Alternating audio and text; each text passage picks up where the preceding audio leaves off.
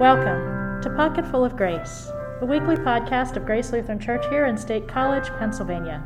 I'm Pastor Carolyn Hetrick, and I'm joined by my friend and colleague, Pastor Scott Schul, back after the Christmas holiday, here as we begin the season of Epiphany. This week, we celebrate the baptism of our Lord, as we prepare our hearts and minds for worship for January 9th, 2022, the gift of the Holy Spirit and the promised company of Almighty God when we pass through the waters, the rivers, the fire, the gift of God's beloved, Jesus, in bread and wine, are the very things that offer us that pocketful of grace for our journey. So pull up a chair as we get started, and Pastor Schul, let's ground ourselves in the prayer of the day. Friends, let's pray. Almighty God, you anointed Jesus at his baptism with the Holy Spirit and revealed him as your beloved Son. Keep all who are born of water and the Spirit faithful in your service, that we may rejoice to be called children of God, through Jesus Christ, our Savior and Lord, who lives and reigns with you and the Holy Spirit, one God, now and forever. Amen. You know, if there was something that I wish the prayer could pick up, it's true that we should be faithful in our service. But in the time in which we have found ourselves, I wonder if equally important is being strengthened in our own belief in the power of our baptism in the face of all the things that surround us. Yeah, there's a definite assurance that comes through baptism, assurance of being loved just because we exist. And I think the way to get that, it's you're right, it's not as explicit in the prayer as we might like, but we begin to unpack a little of that in the first part of the prayer, which is surprisingly theologically rich in what it says about Jesus and baptism. Note that it doesn't say Jesus was baptized because he needed to be forgiven, or Jesus was baptized because he needed to be saved. Instead, the prayer says, God, you anointed Jesus, you revealed him. It's really about identity, and that's certainly part of our baptism, but ours requires so much more because, well, we're not Jesus. Yeah, well, baptism is for us a holy sign. That's what sacrament means. It's a sign that we too have been chosen and that we are infused with the Holy Spirit. Jesus did not need the Holy Spirit to show up in order to show Jesus' divinity. Right. For Jesus' sake. We need to hear about the infusion of the Holy Spirit in a visible and a tangible way, because it's the very reason why water and the Word matter to us in baptism. We need a tangible sign to help us to begin to believe in what we can't fully see, that it's reality. And that is a beautiful example of what God does for us on a daily basis in explaining and unpacking things and revealing God and Jesus and the Holy Spirit through things we can see and touch and feel and hear. Maybe it's a piece of music or the beauty of the blue sky that we're looking at out our window right now as we record this. All of those things are ways that God touches our hearts that God doesn't need to do, but does because we are tangible people, and baptism and all of the sacraments are certainly prime examples of that as well. Yeah, we say that in our communion liturgy, the things that we are given to see so that we can believe in the God whom we cannot see. Who is invisible, yeah. That's right. Yeah. Yeah, so again, this is a very thematic prayer for a very thematic day, baptism of our Lord. That's going to come up in the lessons today. We're also, here at Grace, we began this about 3 years ago. We use this day to celebrate all baptisms, but in particular, the baptisms that were carried out in the preceding calendar year, in this case, 2021. We had 9 baptisms, which was, I think, really remarkable given the state of the pandemic. So it's a chance for all of us to remember our baptism in some fashion, and more than anything else, remember the Jesus who loves us without conditions, without qualifications. And I think as we head into our reading from Isaiah, a way to remember that God is just as active in the ways, the places, and the times that we weren't expecting or thought we wouldn't see something, Right. as the ones that we were expecting. So with that, let's move into our reading from the 43rd chapter of Isaiah. But now thus says the Lord, who created you, O Jacob, he who formed you, O Israel, do not fear, for I have redeemed you. I have called you by name. You are mine. When you pass through the waters, I will be with you. And through the rivers, they shall not overwhelm you. When you walk through the fire, you shall not be burned, and the flame shall not consume you. For I am the Lord your God, the Holy One of Israel, your Savior. I give Egypt as your ransom, Ethiopia and Seba in exchange for you, because you are precious in my sight and honored, and I love you. I give people in return for you, nations in exchange for your life. Do not fear, for I am with you. I will bring your offspring from the east, and from the west I will gather you. I will say to the north, give them up, and to the south, do not withhold. Bring my sons from far away, and my daughters from the end of the earth, everyone who is called by my name, whom I created for my glory, whom I formed and made. Isaiah can be a daunting subject if you don't have a guide, whether a good study Bible or a pastor or somebody who's had the opportunity to study these things. But for me, the easiest way to unpack Isaiah, and this isn't original to me by any means, this is something we learned in seminary, but it's a really fundamental building block. There are really three phases of Isaiah. The first 39 chapters are all about a people who have strayed and a God who, out of love, says you need some correction. Chapters 40 through 55 are the end of that correction and words of hope that, okay, now we're okay. We're going to be fine. I'm still with you. I never stopped loving you, and I'm going to bring you out of this problem, namely the Babylonian exile.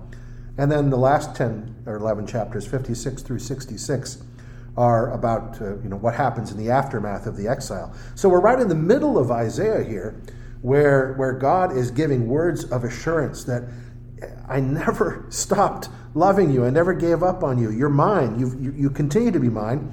And now that this transformation has happened for you, this course correction, it's time for my promises to be fulfilled with you. So there's an interesting thing that's happening in chapter 42. In chapter 42 of Isaiah is where God starts to talk about having chosen a servant who's going to help to bring the people out of exile, which is where they are. After all of the, lamentations of the early chapters. But in chapter 42, what happens is that the prophet, speaking for God, says, as all these things kept happening for you, there was a time where I stayed silent. I held my tongue, and I sort of kept my distance because there was nothing more to say, basically. And at the very end of 42, now listen. And then we get these words, now thus says the Lord who created you. So there's within the breakout that you've described, there's this pivoting that happens the end of 42 into the beginning of 43. And the language that God's going to use to continue through the prophet to encourage them is language that should help any one of us. I created you. I formed you. I redeemed you. I called you. You're mine. I'll be with you. I mean it. I really will be with you. I am with you. I'll bring your offspring along. I'll gather you. Everyone who's called by my name, you were created for my glory. I formed and made you. Yeah. And that language speaks across time for any of us. No matter what situation you're facing, whether it's personal or more communal, where it seems like things have run off the rails, and now what? And is God really going to show up in a tangible way, or are we just going to keep talking about it with words? Yeah. Yeah, that's important. I mean, this text is here because it's a baptism Sunday. We're really focusing on baptism, but you're absolutely right that these words are universal throughout our lives. It begins with God affirming our identity as God's beloved, and then a promise, the reassurance that I'm here with you. I'm going to get you through this. Passing through the waters, that's a way of thinking about baptism. But you know, there was a time when I would have spent this entire Sunday, or maybe this entire podcast, reflecting so joyfully on my own baptism, and I do that.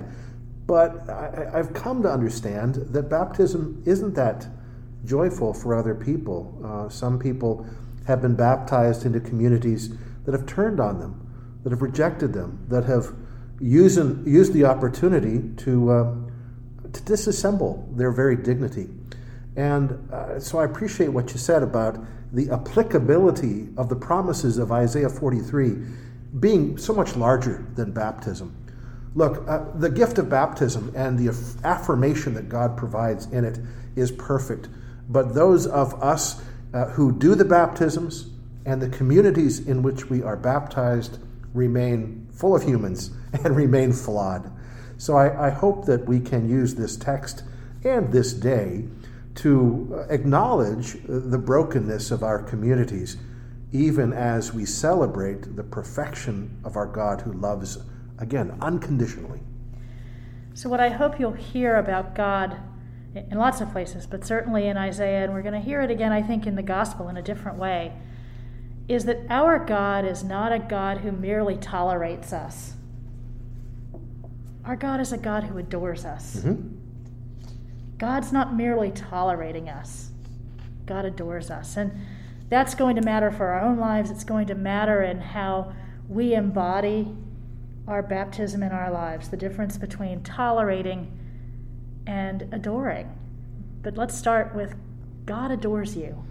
And part of that, too, is to not fall into this idea that to be a Christian, you have to be a cookie cutter. There's only one form. I love one of my heroes, Therese of Lisieux, used to say about the garden being full of all sorts of different flowers, and the glory of a rose is different from the glory of a daisy. Just be who God created you to be, and that is how you glorify God. Yeah. Well, at the risk of spending all day on Isaiah, which we certainly wouldn't mind that. We could. We do have some other lessons. How about if you lead us in verses from Psalm 29? Yeah, we'll begin with verse 3. The voice of the Lord is upon the waters. The God of glory thunders. The Lord is upon the mighty waters. The voice of the Lord is a powerful voice. The voice of the Lord is a voice of splendor. The voice of the Lord bursts forth in lightning flashes. The voice of the Lord shakes the wilderness. The Lord shakes the wilderness of Kadesh. The Lord sits enthroned above the flood. The Lord sits enthroned as king forevermore. O Lord, give strength to your people. Give them, O Lord, the blessings of peace. Well, I have to say at least one thing about Psalm 29. And this is especially for my husband, who wonders if every week I'm going to mention Robert Alter. So you can mark your bingo card, honey. But what I want to talk about here is a phrase that I don't get to say very often. In fact, maybe ever. Primordial sea monster. Whoa. Hey. So why am I talking about that? This is a very naturalistic psalm. It's very tied to creation language. And not only in peoples beyond the people of Israel, and the Canaanite people had myths, and others did as well, about this whole concept of the water and the land. And it was believed that, in part, the creative work was a conquest by God who rules the land, conquering the primordial sea monster, which is chaos. Mm-hmm. And so when we hear this language about the voice of the Lord upon the waters, it's mighty waters. Did we mention that the waters are mighty? And the voice of the Lord is a powerful voice. What is being said to the people who were hearing this is about eternity. It's about supremacy. It's about conquering forces of nature. And at the same time, conquering the storms in real life, Mm-hmm. which I think is why we get to the blessing of peace, right? If all that chaos is conquered, what can we be? Well, we could be at peace, Yeah. right? And what a blessing that would be. But understand that what was being heard initially about behind the scenes, what the waters are really about, it's about a primordial sea monster. Well, I'll add to your collection of mythical animals. If you read the Greek version of Psalm 29, which differs a little bit, unicorns get mentioned. Yay, I love I know, unicorns. isn't that wonderful? Yeah, there's a lot going on in Psalm 29. This is coming into play at a time when there are competing gods. The Canaanite god of Baal is in the background, and that was a small g god who was a god of storms. And so there's plenty of language in here making the point not only that our capital G God stills all of our storms, but is way, way above this pretend god Baal. I'd like you to think of this as, to paraphrase what Pastor Hedrick is coming up with here, this idea of the Lord upon the waters, that for me is the way that we attach this into not only our baptism, but Jesus' baptism. I mean, God's voice is going to be heard at Jesus' baptism. But though the voice isn't explicitly heard at our own baptism, you can imagine that there's this massive, powerful God in the cosmos who could do anything, and yet only really wants to love you. And remember that we all have small g gods. They may not be called Baal, but we have a lot of them. Sure do. And no matter what we think about their power in our lives, the only God that's going to love you, as opposed to just ask you for things, is the God who loves us. God is love. A loving God is calming the storms so that we can know peace.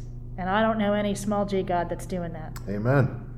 But I do know that this podcast is the first one where we have mentioned primordial sea monsters and unicorns. And I think we should bookmark this, treasure this day. For the win, baby. All right. Well, let's move on to a short but lovely reading from the book of Acts. Now when the apostles at Jerusalem heard that Samaria had accepted the word of God, they sent Peter and John to them. The two went down and prayed for them that they might receive the Holy Spirit. For as yet the Spirit had not come upon any of them. They had only been baptized in the name of the Lord Jesus. Then Peter and John laid their hands on them, and they received the Holy Spirit. Pastor Schul, what's going on here? There are some organizational things that are still being worked out within the church. There is a degree of order because we have the apostles largely working out of Jerusalem as the so-called home office. They are now spreading out, and they're going places where just a few chapters before they might have said, well, these people are lost. They're not worth our time. Samaria is a running joke throughout the New Testament as the most unlikely of places. The whole parable of the Good Samaritan hinges on the idea that the Samaritan is the most unlikely person to be the hero of the story. And here you have baptism and the way of Jesus spreading out, even into Samaria. But I tell you, the part of this text that I really hold on to the most, and this is going to sound maybe weird, is how unsystematic it is. In other words, there were times when the Spirit came first and then people got baptized. There are situations here where there's a baptism and then the Spirit comes later. And I just love this reminder that we don't get to put God in boxes. God's going to come to people however God's going to do it. And I think there's a note of humility in there for all of us as theologians, not to get too stuck in thinking that God only works one way. Yeah, and I think what, for me, is really what I latch onto most in all of this is that the fullest manifestation, the fullest experience of God comes when people pray for one another. Peter and John go to see people in Samaria, and they pray for them. They pray for people that they don't really know. They pray for people that maybe they don't really like. They pray for people that maybe they don't really understand.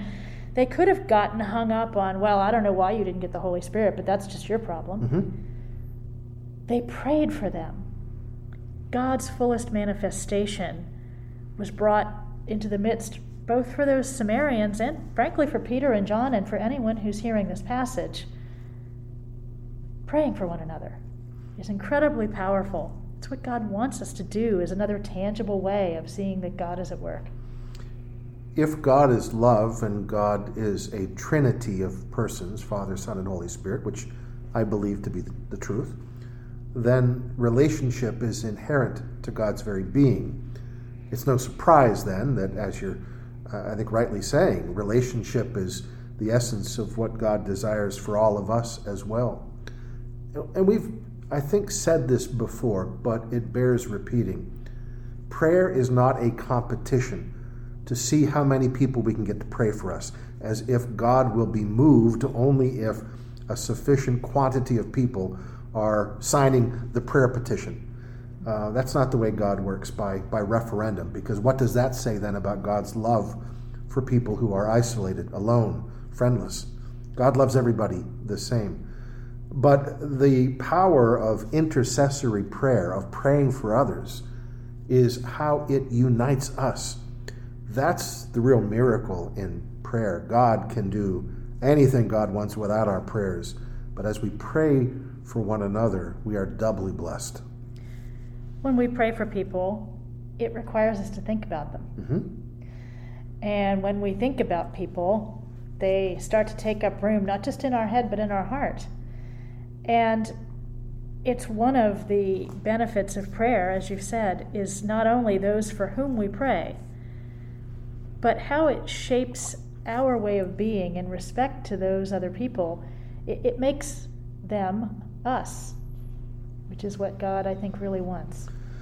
You know, when I'm listening to you say that, I'm reflecting on the Beatitudes. You know, blessed are the poor in spirit. Blessed are all of these categories of people who, you know, on most days we would say aren't so blessed because of what they're going through. But if we are praying for them, remembering them, entrancing them into our heads and hearts, then I really do think there is a blessing. It's a remarkable feeling to hear that somebody's praying for you. And I hope it's a remarkable feeling to pray for someone else too. So the last thing I'll say on this little small passage from Acts really got us going. You know, one of the things that people will say all the time is that they didn't really think something was a big deal, or they couldn't really relate to it until someone they knew was in whatever the situation may be. Yeah. And suddenly, then they felt like there was a connection. Mm-hmm. And prayer is a way of developing those connections. When we're praying on Sunday mornings for the various prayer concerns each week, allow those words to sort of hang in your hearts and your minds. And, well, so what might that mean if I kept praying for, maybe there's one prayer this week that really sticks out for you. And what would happen if I prayed just that, for that thing or those people all week long?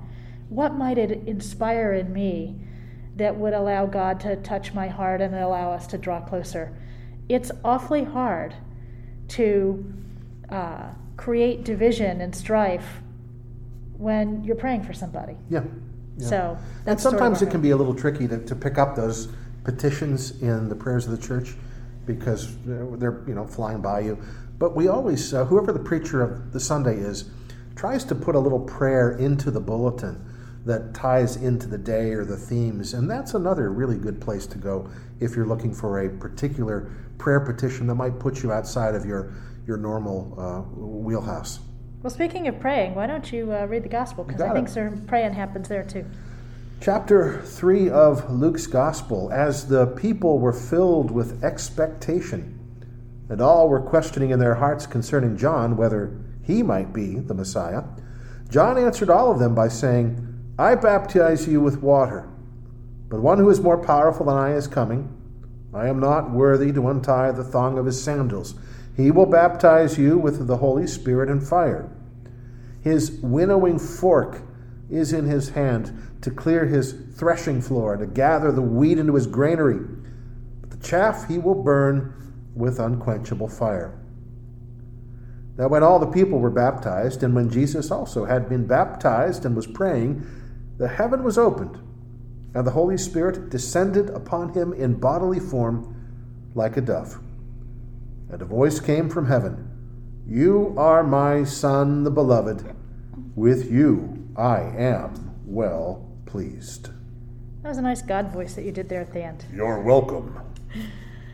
So friends, as we're looking at this Sunday, I was sharing this earlier in our staff meeting, that both in this telling of the gospel and in where it appears in one of the other New Testament gospels, each of those begin with John the Baptist in some way lifting up his unworthiness. I'm not worthy to baptize you, Jesus. You should be baptizing me. I'm not worthy to untie even the thong of this dirty, filthy sandal that he's been wearing. And it's easy when there's so many words that are devoted to that to focus on the concept of worthiness and whether we are worthy and where we are not worthy. And it's easy to not so much capture as much as we could or we should what's happening in the second part of this gospel, when all the people were baptized and when Jesus also had been baptized and Jesus was praying. The heavens open and the voice comes from heaven saying, "You are the beloved." This is a God who is not simply showing up to share in the same baptism practice. This is not just a God that is showing up praying for the concerns that Jesus is praying for in that moment, but this is a God who's fully immersed, quite literally, in all of our life, in the dirt, in the imperfections, in all of our struggles, in the totality of our embodied life. God is fully, wholeheartedly present, without distinctions. I said it earlier in the podcast, and I'll say it again. This is a God who's not simply showing up to tolerate us, but to adore creation and restore.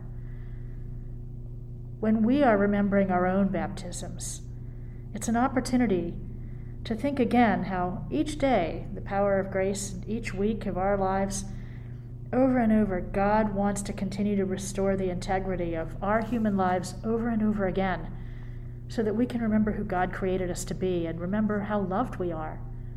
We belong. More importantly, that God chooses to come and belong with us, right where we are. So I hope that there will be a message of hope and love that you can hear this week for your own life, and that will inspire you to put that grace into practice. And we will be praying for all of our 2021 baptized people here at Grace. That's another way to put God's love into action, by praying for them and being the arms and heart of mercy, the manifestation of God in their lives. So, friends, today for our closing prayer, I'm going to use a section of poetry from Mary Oliver. The poem is entitled, "On Thy Wondrous Works I Will Meditate." Every morning, I want to kneel down on the golden cloth of the sand and say some kind of musical thanks for the world that is happening again. Another day, from the shawl of wind coming out of the west to the firm green flesh of the melon, lately sliced open and eaten, its chill and ample body flavored with mercy. I want to be worthy of what? Glory? Yes, unimaginable glory. O Lord of melons of mercy, though I am not ready, not worthy, I am climbing toward you. Amen. Amen. Friends, stay tuned for Sunday. We hope you'll join us in person in our sanctuary at 8 and 10:30 a.m. or 9 a.m. worship, which is held in the Miller Center. Enter from the Beaver Street side. For indoor worship, we ask all people to mask regardless of vaccination status. You can also listen on the radio on WRSC at 10:30 a.m. and via our live stream of the 10:30 a.m. service, where you can see and hear worship live. It's available at our website, glcpa.org/live-stream. And if you get there late, don't worry, you can watch it anytime after 10:30 a.m. However we gather, know that it is a joy to be together with you in person or in spirit, as we continue to follow Jesus. Take care, friends.